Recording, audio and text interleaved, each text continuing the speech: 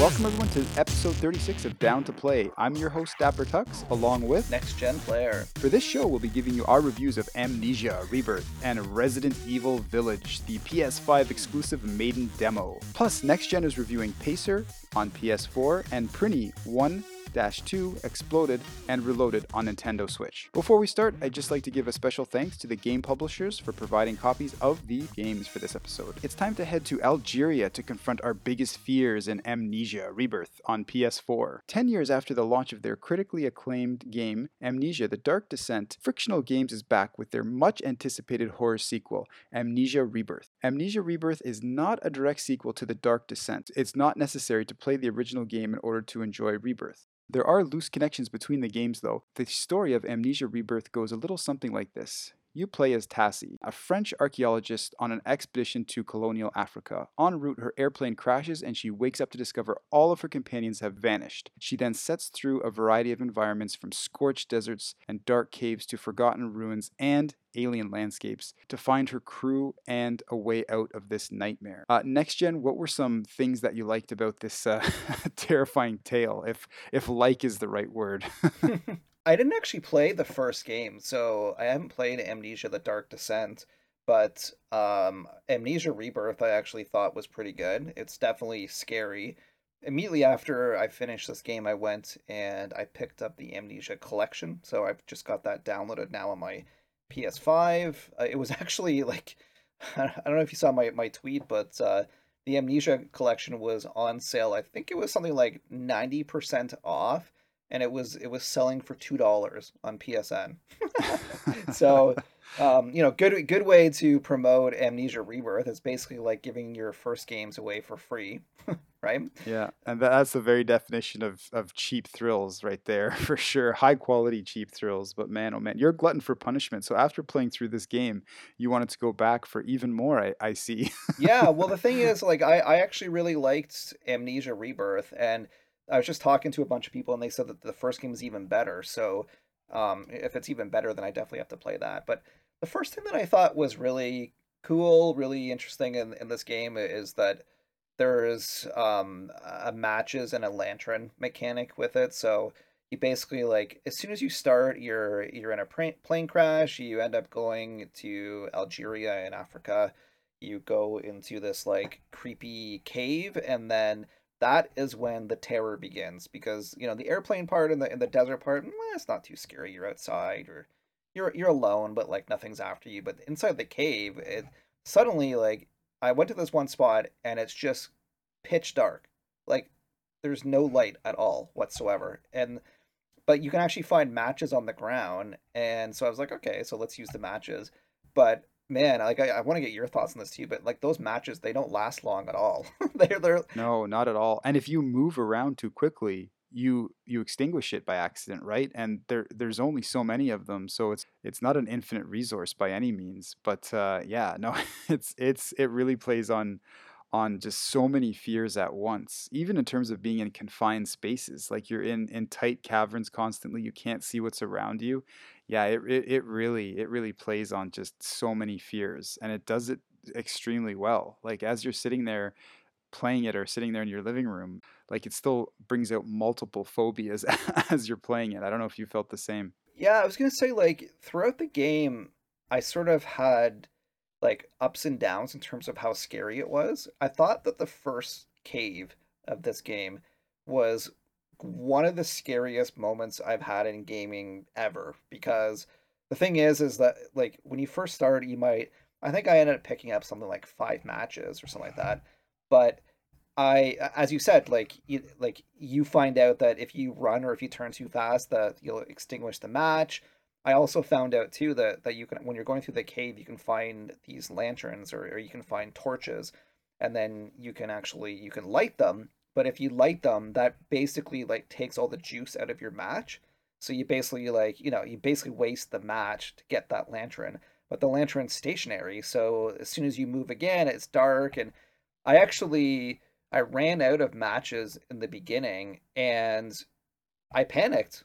Like, I literally like had a panic attack. I thought, because it's pitch dark and I don't know where to go.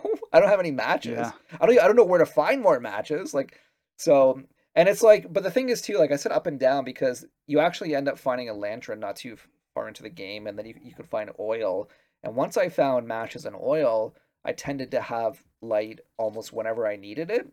But there are a few spots in the game, like I think one was the catacombs area, where I again ran out of everything, and that is like the worst terror, right?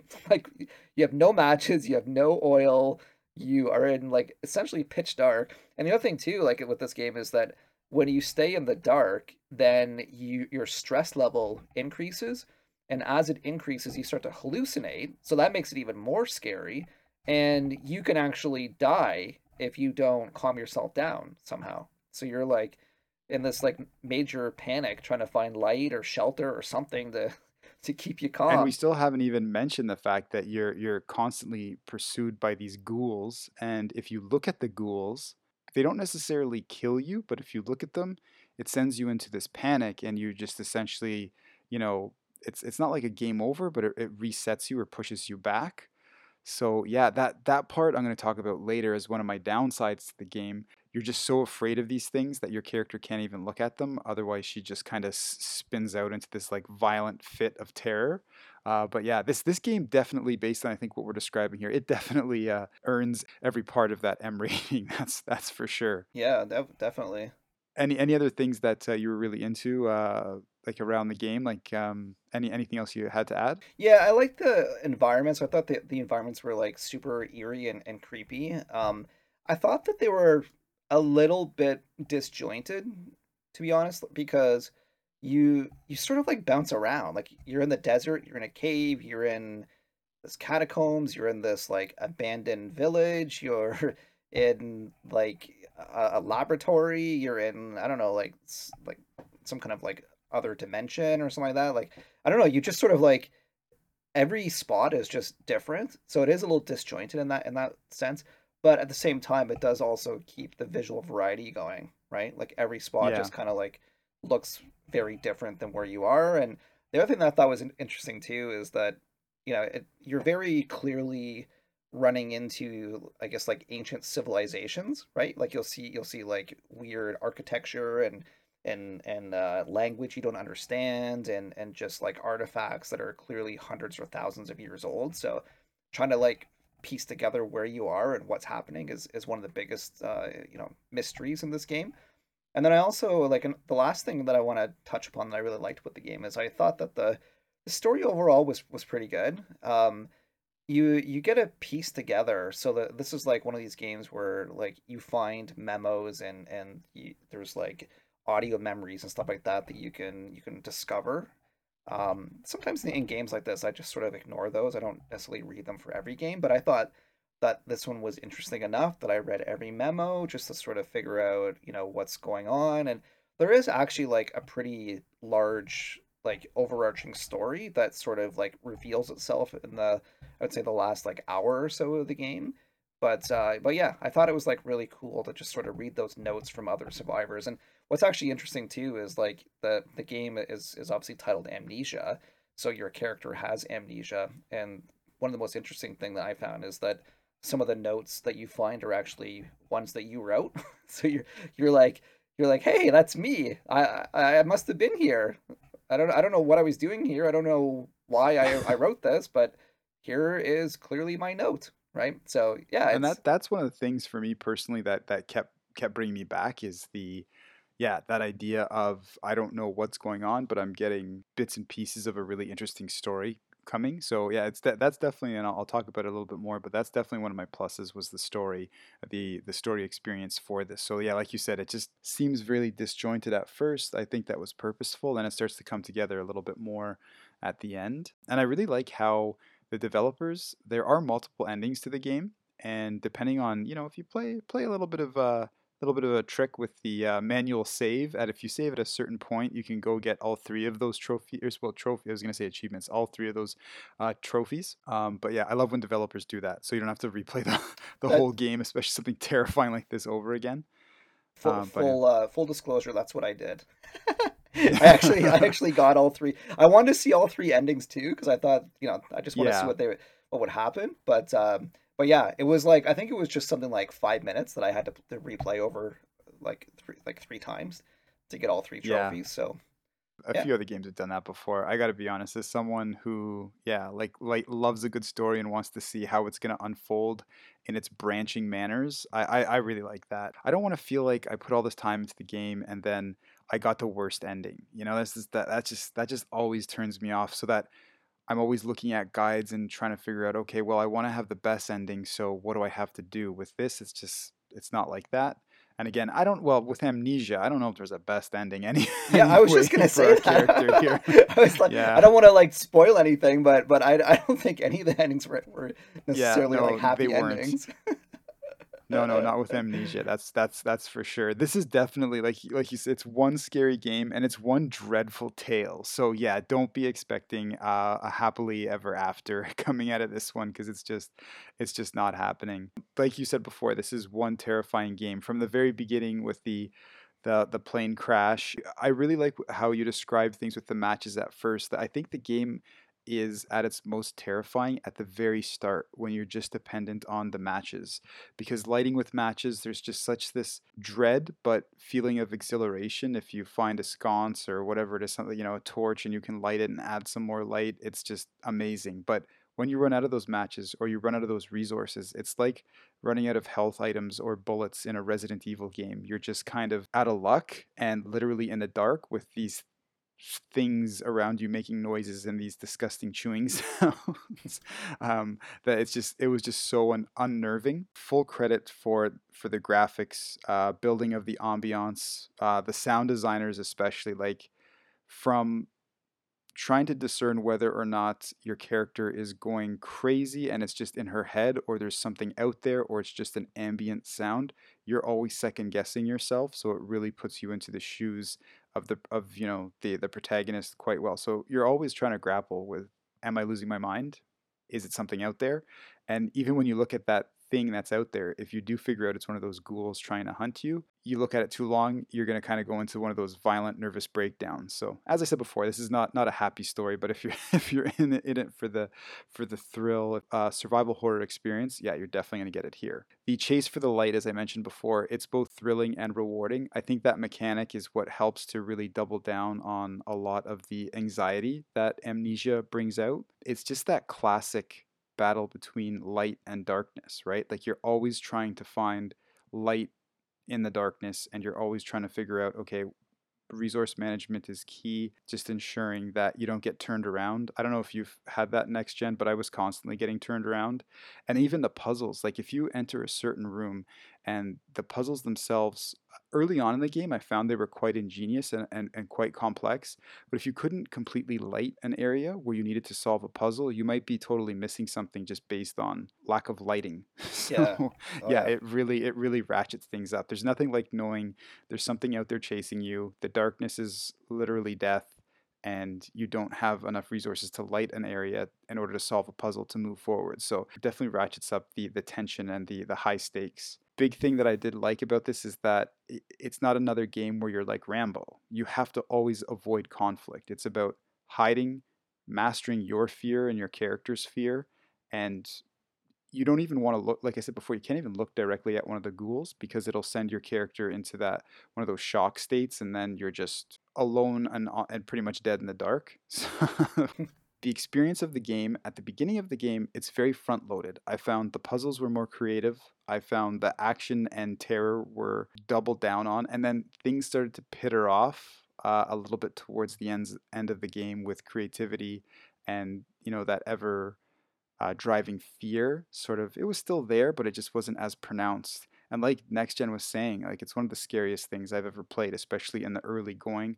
But as the game progressed, not so much. First, Next Gen, what were some of the things that you disliked? Well, I always find doing these reviews are so interesting because some of the things that you just mentioned that you liked are things that I have jotted down for things that I don't like. So, I find it like really interesting. You were talking about like avoiding conflict and mastering your own fears, and I thought that is definitely a good part in the game, but there's also some downsides to it, right? So the first real like thing that took away from the game for me is the fact that you're just completely defenseless, right?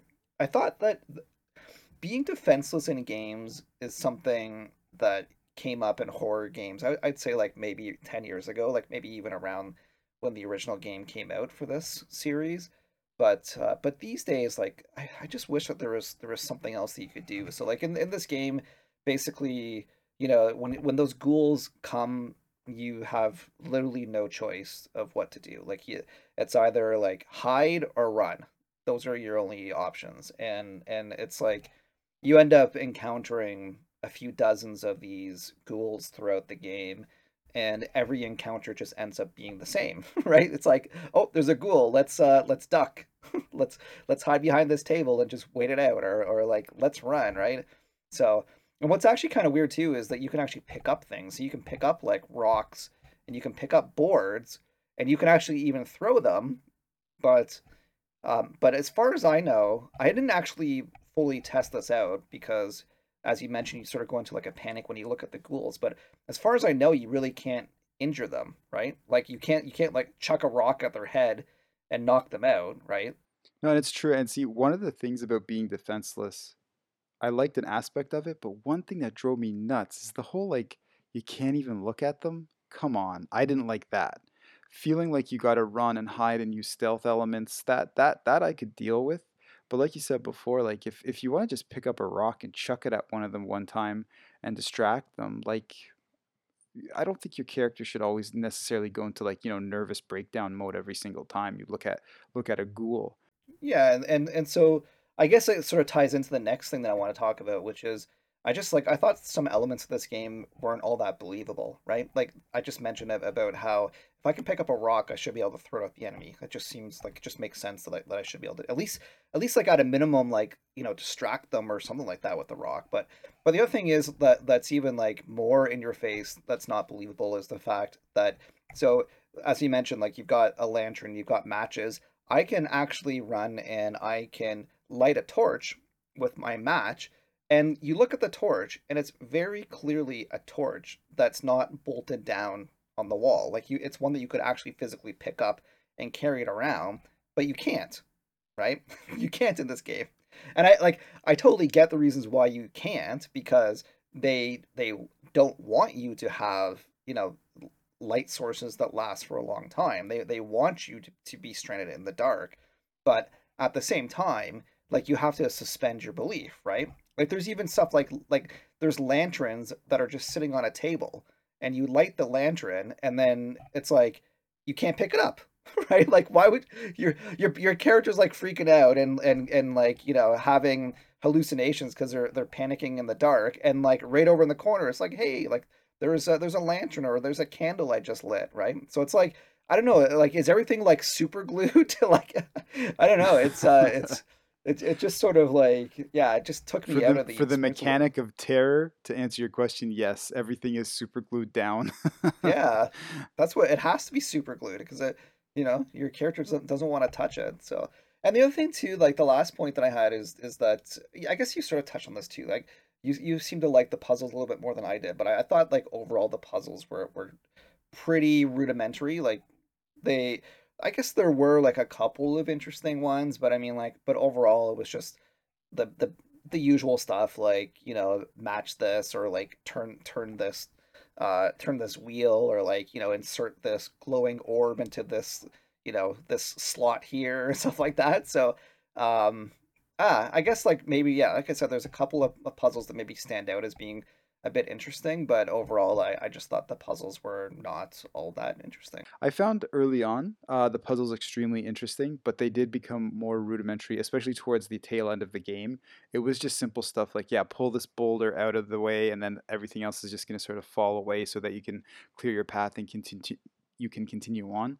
But again, earlier on in the game, I did like the puzzles. I found it creative. Maybe you were being better with your resource management and could light the way a little bit more for your puzzles, and that's why they seemed a little more rudimentary and less challenging. Where maybe I was just being a scaredy cat and lighting too many matches, and yeah, trying to light too many areas too early on. Like I said before, though, the latter part of the game is what really got slow for me. I found there was fewer enemies, even at times the AI.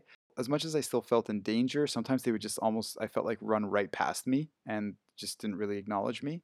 And again, I touched on this before. I liked the stealth elements and I liked the idea of ducking into shadow and such. But the fact you can't look directly at your enemies drove me up the wall. I did not like that. It got annoying, especially towards the end of the game. But overall, I really did enjoy the experience.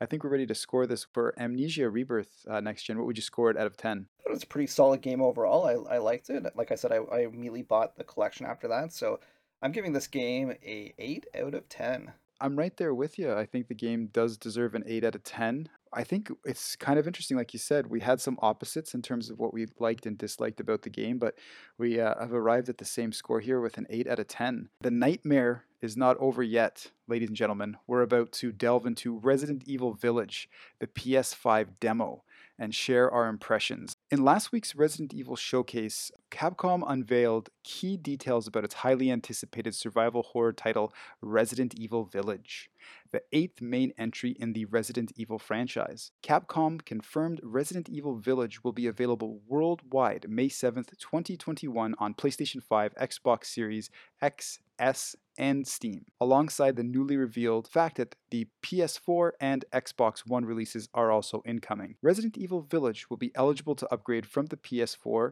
to the digital PS5 version and will support smart delivery for the Xbox Series X and S, as well as Xbox One console. Capcom also shared the first extended gameplay footage along with the announcement of the multiplayer Resident Evil Reverse game to celebrate the franchise's 25th anniversary. But perhaps the biggest surprise was immediately following the showcase, PS5 owners got an exclusive sneak peek of the castle area from Resident Evil Village with the maiden demo. I was shocked. Like my jaw hit the floor. I was like scrambling away from my computer screen to turn on my PS5 and try to see if it was on the PS Store. This standalone experience showcases the stunning visuals and 3D audio that await in the main game. You play as the Maiden, and players need to rely solely on their wits to make their escape in this tension filled demo, as you have no way to fight or defend yourself. A separate new demo for all platforms will be available later this spring. It's kind of interesting, though, next gen. That first part of the Resident Evil Village demo, there was definitely some shades of Amnesia in there for me. I don't know if you felt the same way, but anyhow, next gen. What were some of your early thoughts of that? It was a pretty short demo, but what were your thoughts on the Resident Evil demo first look? Well, I thought it was really funny because you were mentioning about how you like when you heard the demo was happening, you sort of like freaked out, like, oh my gosh, I need to download this right away. I felt the same way, but I think everybody did because if you tried to download the demo within the first couple hours, PSN actually was down. It Yeah. was like, yeah, I couldn't. I was trying to searching for games. I could try to find this. I couldn't find it. So I was like, no, like add more server bandwidth, Sony. Like, so yeah, kind of a funny story that everyone just sort of like smashed the servers. But yeah, no, I eventually got the demo downloaded on that. I think it was last Thursday, and yeah, I have to say, like, actually the biggest thing for me is that I should actually preface the demo. The demo was actually intended to show the visuals of Resident Evil Village. So as you mentioned, like there's not really a lot of gameplay. There's not a whole lot of gameplay. I loved what I played, but it was just a short tasting, and I love the fact they did just call it a visual demo because that's really what it was. Yeah, and I should say too that I'm actually going to be talking a little bit about the demo. So I don't, I guess it's probably going to be spoiler territory if you haven't played the demo. So I'm gonna give that warning now. It's only like a 15-minute demo, so there's not a whole lot Yeah. we can talk about. I gotta talk about Yeah.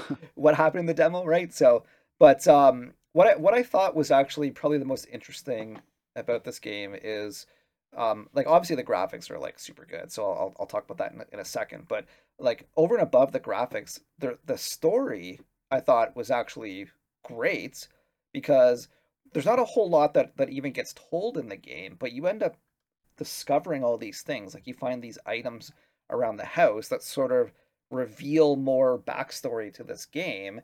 And to me, it's just super interesting. Like you play as a maiden who's trapped in a dungeon that's like this like dingy, creepy dungeon that's below this main castle area, right? Or main mansion that you're gonna be exploring in Resident Evil Village.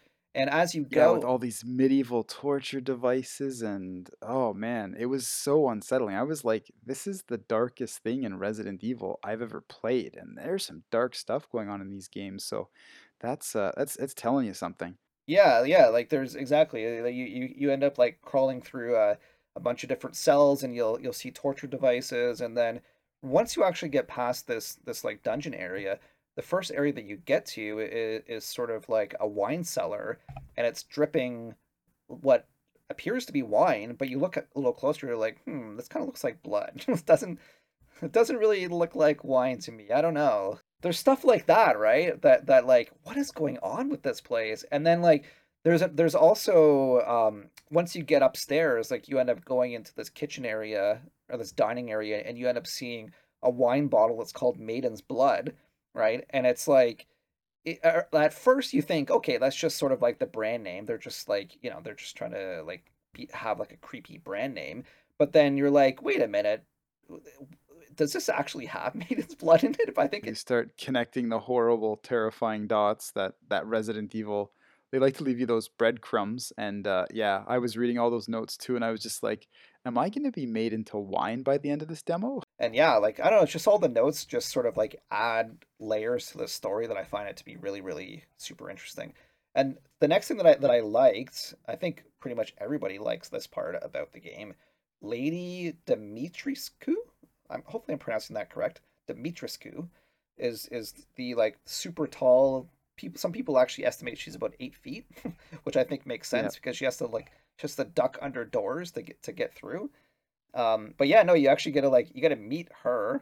You have like a very unceremonious meeting with her. I won't really say more than that, but yeah, like you get up close and personal, and get get a chance to snap some photos and share them on Twitter, which I saw everybody was doing. you have a very pointed conversation with Lady Dimitrescu towards the end of the demo. Pun Yeah. intended. I So don't think that's too spoilery, but we'll leave that in. Terrible pun, but anyhow. yeah, yeah. When you hit that point, you'll know what I mean. But yeah, man, did you get freaked out by this? At the on the second floor, there's like a little dress, not a little dress, one of the ladies' massive dresses in a dark alcove, and I thought it was her because you turn a corner and then you just see the bottom of this dress, and it's like, oh. I've run into her. Did you hit that or did you see that?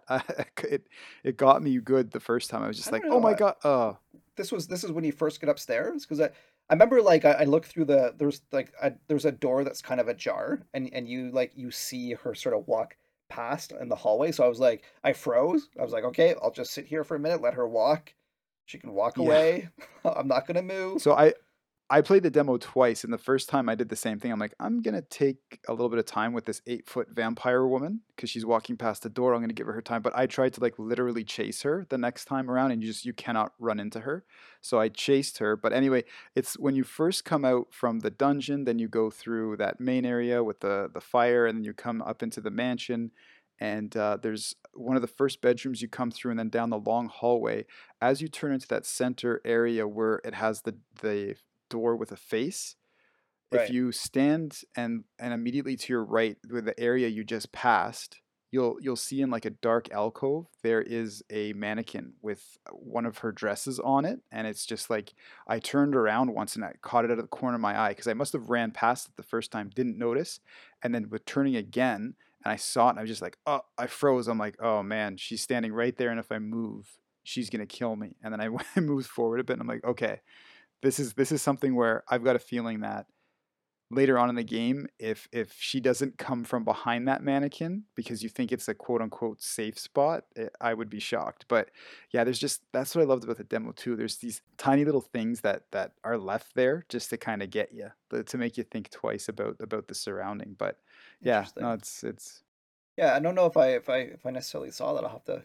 I was planning on not replaying it because I played it twice already. I thought that would be enough, but I may have to go back. Yeah, no, I took a picture and popped it on my Twitter feed at dapper_tux, and you can check it out. The one thing with the demo too is that it's supposed to be, but it was really black, like really inky dark. Like when I was trying to share things on social media, like PS5 captures, next gen. I don't know if you had this trouble. I had to like crank up the overall lightness because otherwise you wouldn't be able to see anything. So I could just be some adjustments, but yeah, it is definitely a dark game. Yeah, I think I just shared the black screens because I remember I took a whole bunch of photos and I shared a whole bunch on Twitter, And then I looked at my Twitter feed like an hour later, and I was like, "Oh, those pictures are pretty dark. You can't really see what's going on."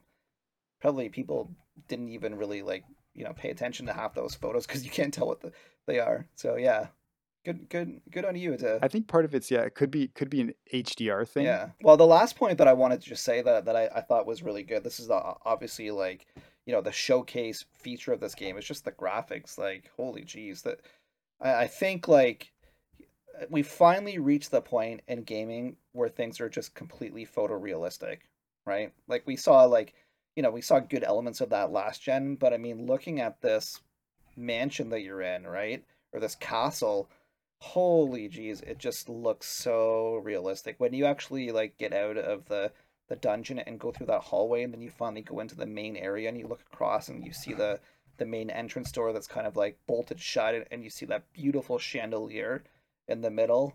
I was just like I actually took photos of the chandelier from like every angle because Yeah, I I kind of did the got same obsessed thing. about how good it looked. So yeah, damn, like these graphics are amazing.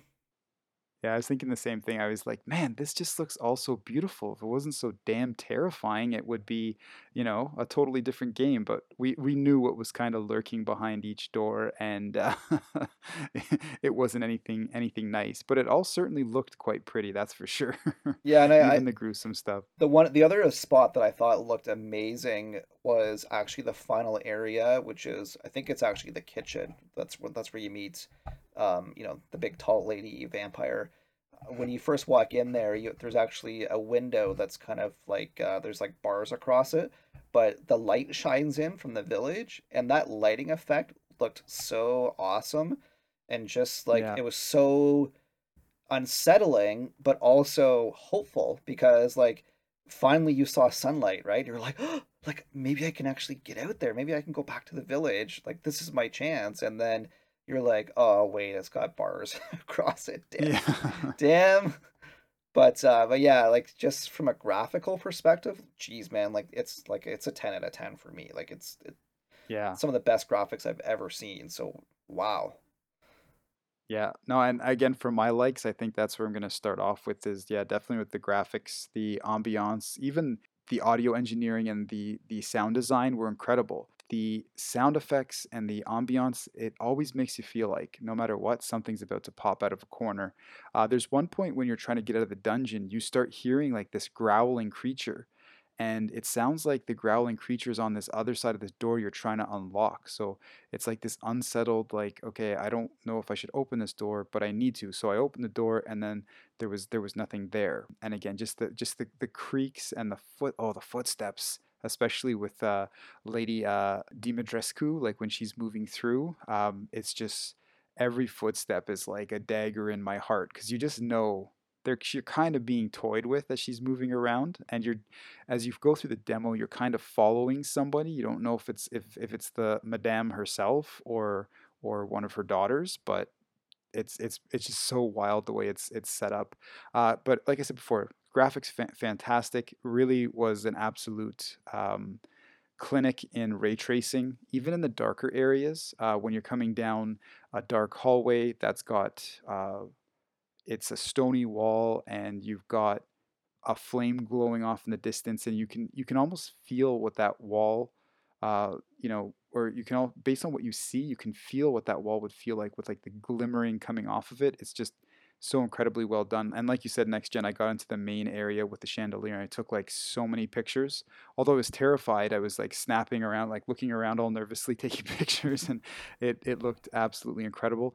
And again, the showstopper is for me, Capcom figures out how to come up with these really super unique baddies. And Lady Dimitrescu is just so perfect. And some of the memes I've already seen come out around her, they're just so funny. it's just it's just wild. We got our first, I think, video game related big meme generator out of this character, and it just has me so excited for the game. So everything from the characters to the creepy story and stunning graphics and sounds, yeah, sign me up right now with the demo. It was too short, super terrifying. But yeah, Definitely, I say give it, check it out. Next gen, what were some things though that you disliked about the demo? Something that I wish was in the demo, which I think pretty much everybody would have wished it was in the demo, is a little bit of combat. So I thought it was interesting. I believe this is actually the first time I've ever played anything Resident Evil where I can't really do anything combat related.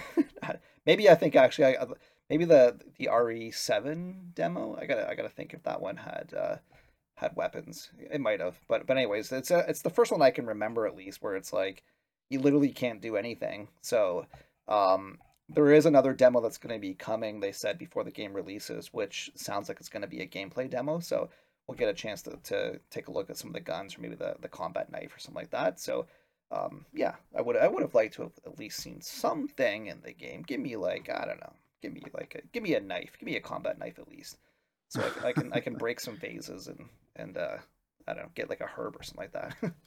But the other thing that's sort of a downside for me is like not really a lot happens in the demo. So you actually mentioned about stuff like, for example, like when you're in the dungeon and you hear that like that creature banging on the wall, and that freaked me out. The first time I played the demo, I just panicked. I actually like hid around the corner and I was like kind of like peeking out, and but then everything just sort of like there's no conclusion to it. It just sort of like it scares you, and then you open up the door and like nothing's there, and you can go up into the castle, and I was like, oh, okay, well, I didn't even get to see the creature. That's kind of like, I would have liked to at least like give me like a peephole where I can like look in and see a werewolf or something like that in there. But anyways, like, and then the other thing too is like you hear the footsteps and you can see some of the vampire ladies walking around the hallways and stuff like that, but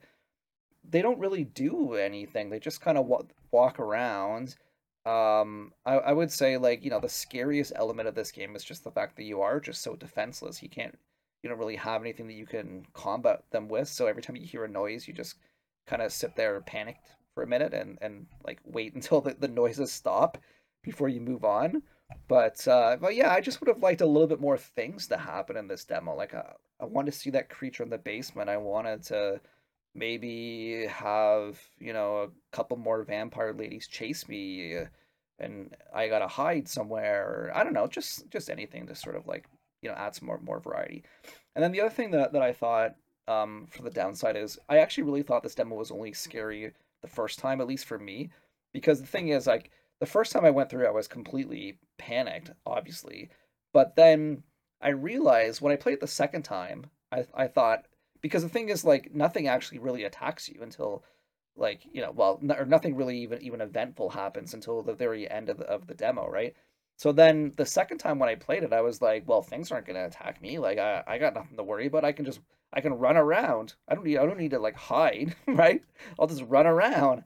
So that's what I did. I ran around, and I like I saw the vampire ladies walking in the hallways, and I would just run. And like it was really funny because there's actually a spot where you are downstairs and you hear a noise upstairs, and I actually ran up the stairs, and a vampire lady was going up the stairs, and I almost like walked beside her. It's almost like we're holding hands, like la la la la.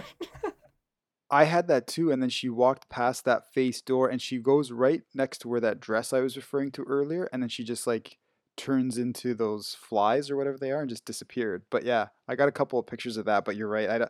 I think Capcom in designing that, and rightly so, they're like, well, no sane person's gonna go running towards this like vampire, woman that just can kind of disappear into killer flies. But you and I both did it, so. Yeah. So I was like, the second time I played this demo, I was almost having like, I'm not like funny moments, but close to funny because I was just I was just not afraid of anything. So I was just like I was being reckless and try like intentionally trying to provoke these vampires to see if I can get a reaction out of them. But they Yeah. don't, right? So, and the other thing that I want to say too that I thought was actually this is probably should be one of my positives, but there is actually some elements that make me think, like what's going on here? For example, like you can find a necklace at the very beginning of this demo, and I have not found a use for for the necklace. Like usually you would insert it into something for a puzzle, or like there's something that you can do with it, but like I never found a use for it. So I feel like it's the same as like the RE7 demo, which had that finger challenge, right? Which people finally unlocked the challenge. I think it was something like 3 or 4 months after the demo came out. So I'm hoping like somewhere in this castle you can use this necklace. Like I can't wait to see, everyone's gonna be like, hopefully poking around every nook and cranny to see if they can use it somewhere, or maybe Capcom's gonna have a patch, or an update come out later that's gonna add a little bit more content. But there's definitely some elements that make me think there's more to come. Like dun dun dun.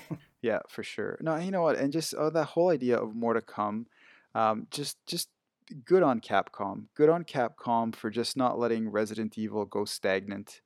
uh, Getting Resident Evil 7, getting the absolutely phenomenal trip that was Resident Evil 2 and 3 remade for the Xbox One and PS4.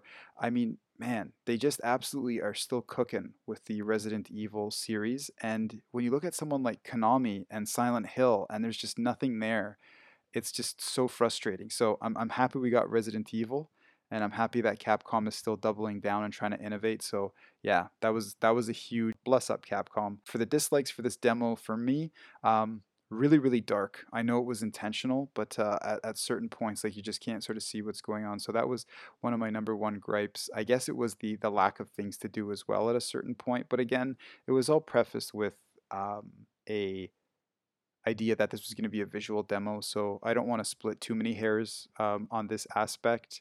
And yeah, like you said before, this isn't necessarily a dislike, but now you're talking about the necklace. I'm interested. So there's not too many dislikes at this point for me. I wish the demo was longer, but at the same time, maybe just getting a quick snackable bite, vampire pun intended here, of what's to come with this game, and letting them get back to developing the full experience so we get it, on time in May. Let them go do their thing. So I'm super excited for this. Now to change lanes figuratively and literally, we've got our Pacer review from Next Gen. So Pacer is a near futuristic anti-gravity racing game set in the year 2075. It's developed by R8 Games, whose staff is composed of several people that worked on Wipeout, while at Psygnosis leads. The game is available now for PS4, Xbox One, and PC via Steam. In the game, you compete in the World Anti-Gravity Racing League, which has 10 teams to choose from, along with 5 craft with different characteristics that can be customized. Next Gen, what are some things that you really enjoyed about whipping through a futuristic year 2075 racetrack with Pacer? Yeah, I was really excited to play this game because I'm one of the biggest Wipeout fans ever. Like I played the original Wipeout on the PS1. Played every single one since then, and there's just really nothing like Wipeout, right? It's just such an amazing mesh of just, like high speed racing. You end up like typically in Wipeout games, you're like going anywhere from 500 to about 1,000 kilometers an hour, right? And then you've got like, a killer soundtrack and like anti-gravity racing. And it's really like super interesting because, as you mentioned in the intro, this is actually made by people that developed Wipeout games, right? So you've got the developers, and you know what?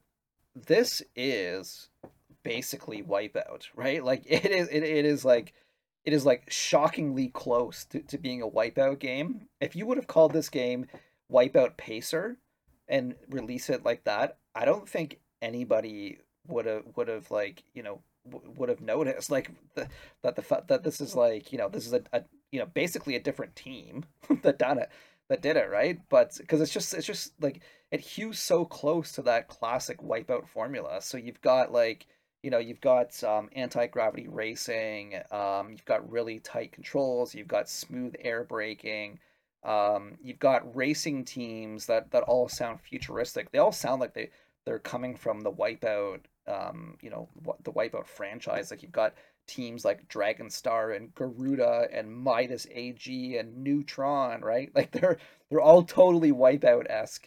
And Yeah, like there's just so much that's similar to it, and it even has sort of like like a sort of like a techno like ravish type soundtrack as well, right? So everything's like electronic music, which yeah. So again, like it just sort of channels that feeling of being a Wipeout game, and you've also got like some of the weapons and some of the game modes are pretty similar too. Like you basically have like straight races, you've got time trials, you've got Flomentum races, which is it's basically races where you pass through gates, and every time you pass through a gate, your ship's speed increases. And again, like Wipeout had a mode that was pretty similar to that, where like every couple of seconds you would, your ship would automatically increase its speed until you just sort of like you're going so fast you can't handle it and you crash and burn, right? So this game has it as well. But there are some new additions to the game that I thought were really interesting. It sort of evolves the series, in positive ways. One of the best modes in this game, it's one of my favorite modes in any racing game. I just love it so much. Is there's one called Storm, and it's basically like they took the battle royale genre and they threw it into a racing game. If you can sort of picture that, it's crazy. So basically, what ends up happening is you start. I think there's 10 different racers at once in this mode, and like basically there's a storm that's kind of like imagine like a circle or a big like sphere that just like goes around a portion of the track, and as you play this like sphere gets smaller and smaller and smaller, and like the sphere is sort of your safe zone. Outside of the sphere is like this like electric violent storm, and if you fall out of the circle, then you get attacked by the weather, and it like within a couple of seconds you can crash, right? So you've got to stay inside this circle to survive, and it's just like it is so fast and furious and chaotic, like especially at the very end when like you've got this like little tiny circle that only like a few of the race cars can fit inside, and you're also like traveling at 500 kilometers an hour trying to navigate like steep anti-gravity turns and all these things, and it is just chaotic fun, right? That is just the best way to put it. So that is definitely really good. Graphically and frame rate wise, this game is actually really good too. It's 60 frames per second, 4K. Everything just looks super polished and super fast, like you'd hope for in a Wipeout type game. And also that what's interesting too is that some of the or that the branding was actually done by the designers Republic, which is actually the folks that worked on the first three Wipeout games. So if the vehicles and like the team names and the banners you see on the races, like they look like they're familiar and they look like they come from the Wipeout game, well, it's because it's the same designers that actually made both of them. So that's pretty cool.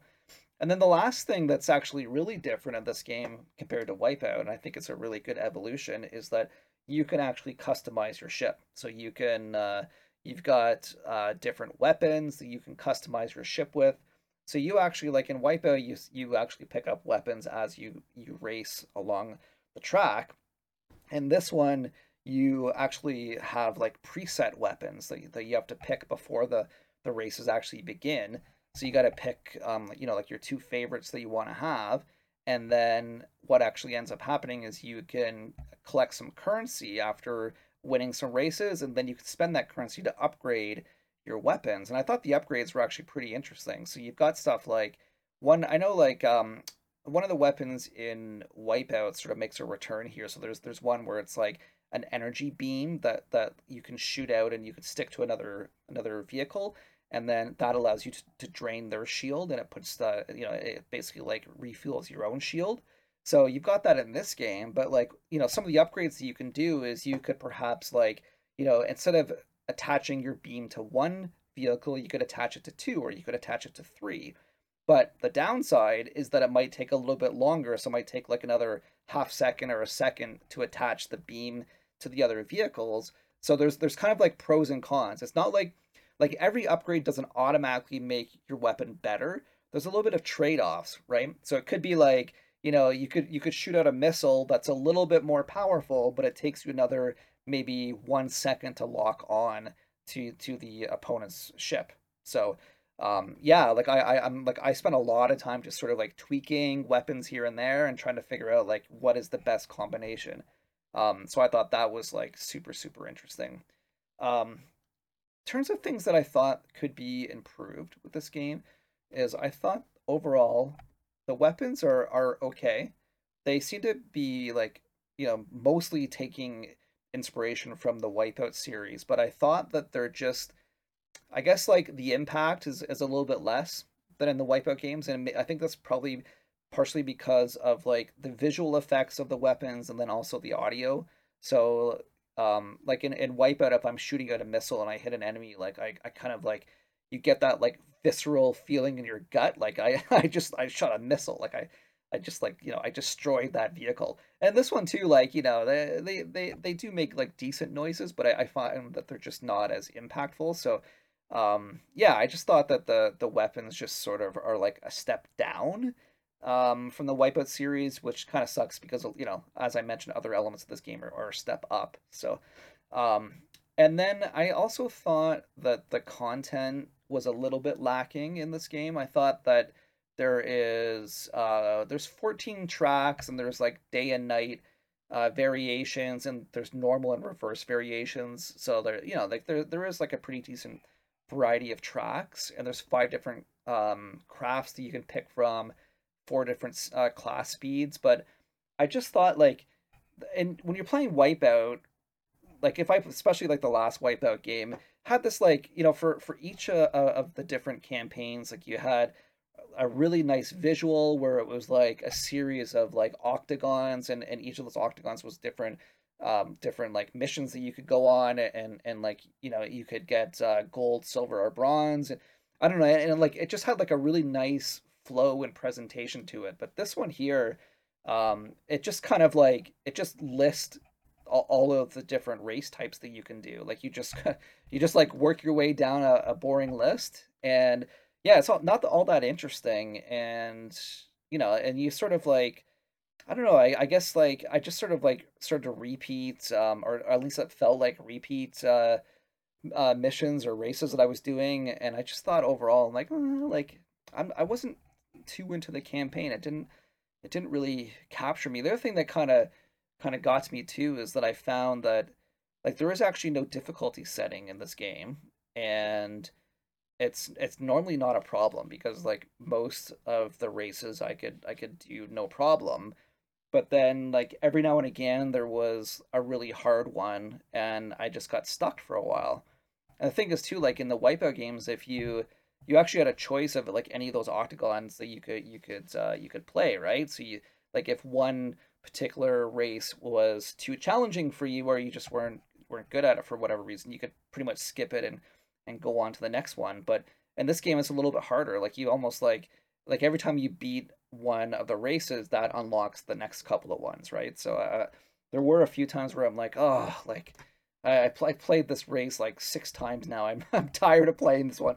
I just can't beat it for some reason, right? Like let me try again tomorrow, right? So yeah, that kind of sucked. And then the other thing that I thought a little bit underwhelming was the audio. So as I mentioned, there's like electronic music in this game, right? It's got some pretty awesome EDM tracks, but I just thought the weird part is that the mixing volume between the like the racing effects and the audio is not properly balanced, I don't think. Like when I'm playing the Wipeout games, one of the biggest things I like about that series is the audio just gets me pumping, right? Like it is like Wipeout has such amazing music that you're gonna want to buy the OSTs and play the soundtracks like in your car, or like at home or whatever, right?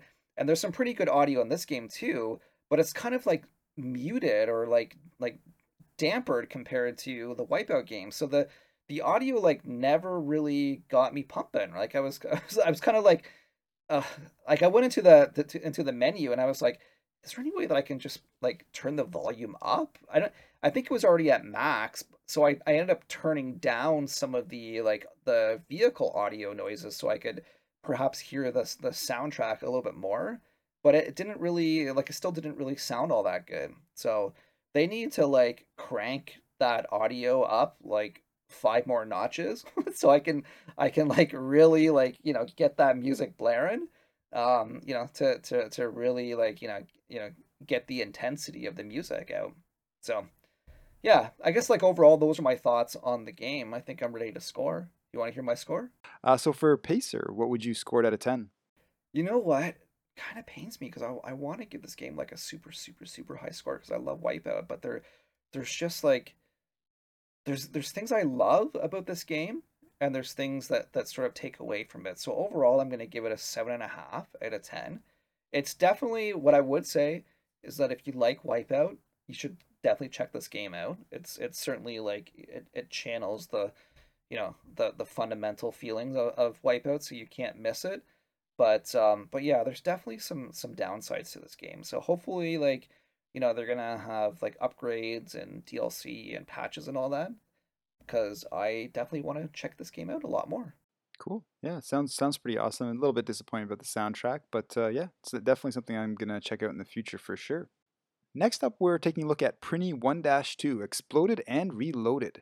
The title is from NIS America, and the Exploded and Reloaded is now here for Nintendo Switch. This title combines Prinny 1, Can I Really Be a Hero, and Prinny 2. Next Gen has finished Prinny 1, and we'll be reviewing that game on this episode. And stay tuned for episode 37, where we'll have us take on Prinny number 2.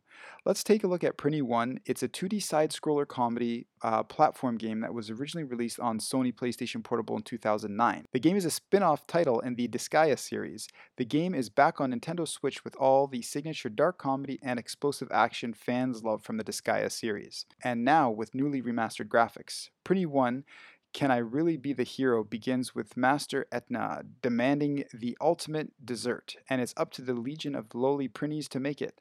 You'll need to jump, slash, and combo your way through different stages of the Netherworld, defeat enemies and bosses to acquire ingredients for the desserts, and encounter both old and new faces from the Disgaea series. Next Gen, what were your thoughts on the game? I love when companies bring back old games like this. It's just like I always find it to be really fun and interesting because this is like I actually have a PSP, but for some reason this game just sort of passed me by. I never picked it up. I'm not even sure if I remember it releasing. Maybe it just kind of like I don't know. It just kind of released and I never paid much attention to it. But I'm a big fan of Disgaea. I've been playing Disgaea games for a long time now, and when I heard that Prinny was coming out on Nintendo Switch, I definitely had to check out this game because anybody who plays Disgaea knows and loves the Prinnies, right? The Prinnies are like the ultimate what would you call them? The whipping horses? Like they're the lowliest of the lowliest of the lowliest. They are Oh man, now you're just being mean now. well, the Prinnies will even self admit it, right? They love self deprecating themselves, so they're basically like Prinnies are criminals in the real world that end up getting thrown down to the underworld, and they are blue penguins with peg legs and a fanny pack. So so yeah, they are the comic relief of Disgaea. So I had to play this game because I knew it was going to be chock full of humor, and as expected, it is chock full of humor. It is just like it is a funny platforming game.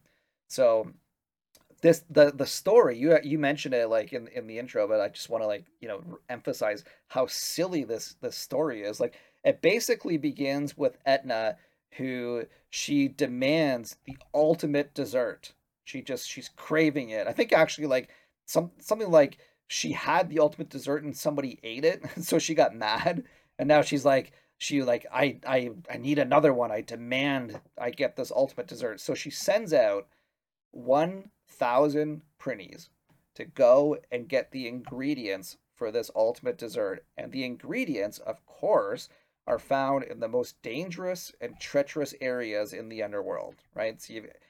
And you might be wondering why 1,000. Well, the thing is, as you know in the Disguise series, Prinnies Prinnies are so disposable. I hate to say it, but they are, right? They Prinny Prinnies in Disgaea, you can throw them and they become basically like a bomb. They just blow up, and that's the end of the Prinny. So in this game, Etna, she gives one Prinny a magic scarf. It's like a red scarf that he wears, and this red scarf allows him to jump around without exploding, right?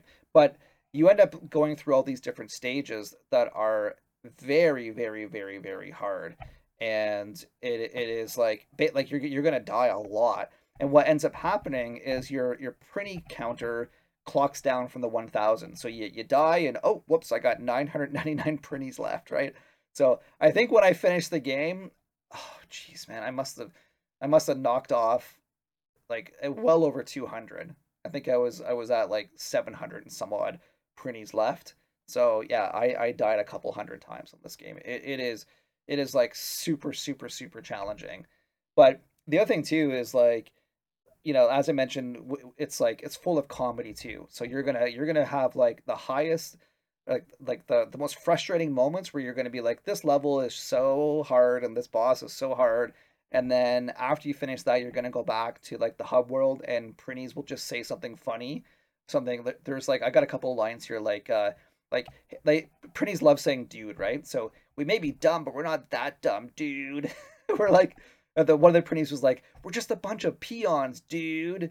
One Prinny was like obsessed with money, so he was like, "Dude, we're all about the money, money, money." So you got like, this is actually like fully voice acted too, and the thing is like, Prinnies have like super high pitched voices, right? So yeah, be prepared for funny stuff like that, and then also like the Prinnies have like ridiculous names, right? Ridiculous. There's one and a Prinny in this game called Princevania, right? There's one called Pre Diddy, but and there's another one called the Prima Donna. They all start with pre, right? So yeah, you'll have like funny names and all this stuff, right? So anyways, and then the other thing too is like there's like a lot of pop culture references in the game. Like there's one enemy whose name is like Darth Mobe, and he basically talks like Darth Vader. And there's another you can actually like get into vehicles in this platforming game, and one of the vehicles is called a Metal Gear Yay, like Metal Gear Solid. So yeah, like there'll be some spots where you'll be like, ah man, they pulled that joke from another game. I like that. It's really funny.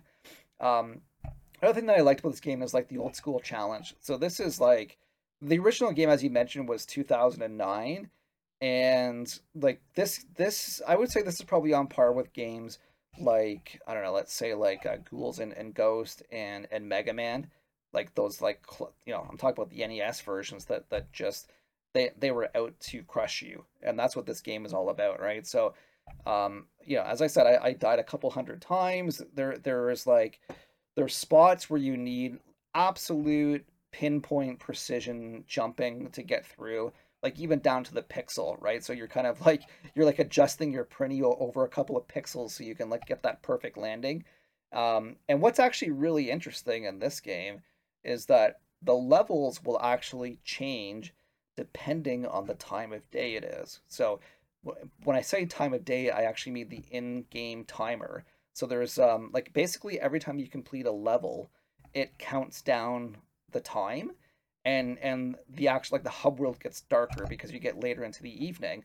And what actually ends up happening in this game is that as it gets later into the evening, levels get more difficult, right? And you can actually select the order of which you play the levels. So whatever level you play first will be the easiest, and then whatever one you play at the end, at the last, will be the most challenging. And actually, what ends up happening is sometimes, like as it gets later in the night, the levels might actually change a little bit. Like there might be new enemies, there might be like different enemy patterns, there might be like just new challenges that you have to face, and then also the bosses too.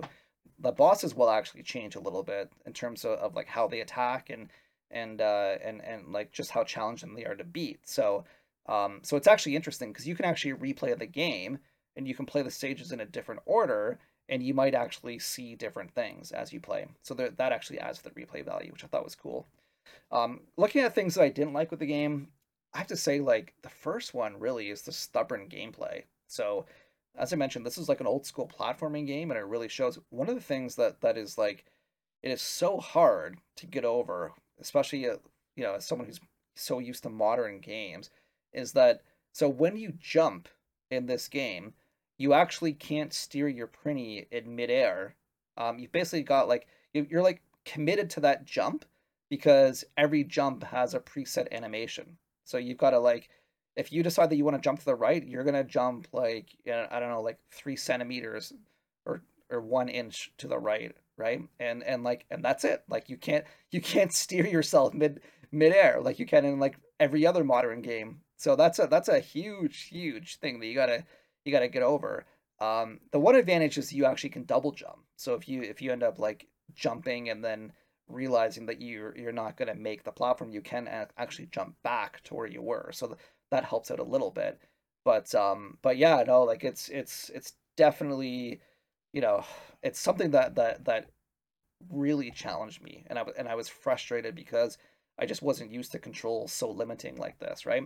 And then the other thing too is like the challenge for this game is like super steep, but sometimes like, well, actually not sometimes, like I would say like frequently, especially later on in the game, there's like intentionally cheap things that happen, right? So like the game tries to kill you, right? It's you'll jump onto like a moving magic carpet and fireballs will like come up from the ground and they'll hit you, and like sometimes you don't really have like much space because maybe you got like a roof that's right above you, you can't really jump, and so you're like, what do I do? Like like you almost have to get hit sometimes, it feels like. You can actually end up doing like your Prinny can dance, so you can actually do like you can spin around, you can do like a spinning dance, and that makes you like temporarily invulnerable. So that's what you have to do. You have to sort of like, if danger is coming, you got to quickly dance so you can get through it. But yeah, so like there's just spots that just intentionally try to kill you, and it's like come on, game, like give me a break here. The last thing that I have here on my downsides, and man, this is like a frustrating element, is that anytime you get hit in the game, you get knocked back. So, like I mentioned before, if you're like on that magic carpet, you get hit by a fireball. Like a lot of other games, you'll lose a health, but you don't get knocked back. You can still stay on this magic carpet and continue on. But in this game, you actually get knocked back. So like you'll go flying off the platform, and almost every time you'll fall into a bottomless pit and die, right? So that happens all the time. There's so many like tight platforming segments, and there'll be like an enemy will just swoop by and like clip your little peg leg, and then you're like, oh man, then you get knocked back and you go flying. So yeah, I must have died 100 times at least from like knockbacks that were just so frustrating.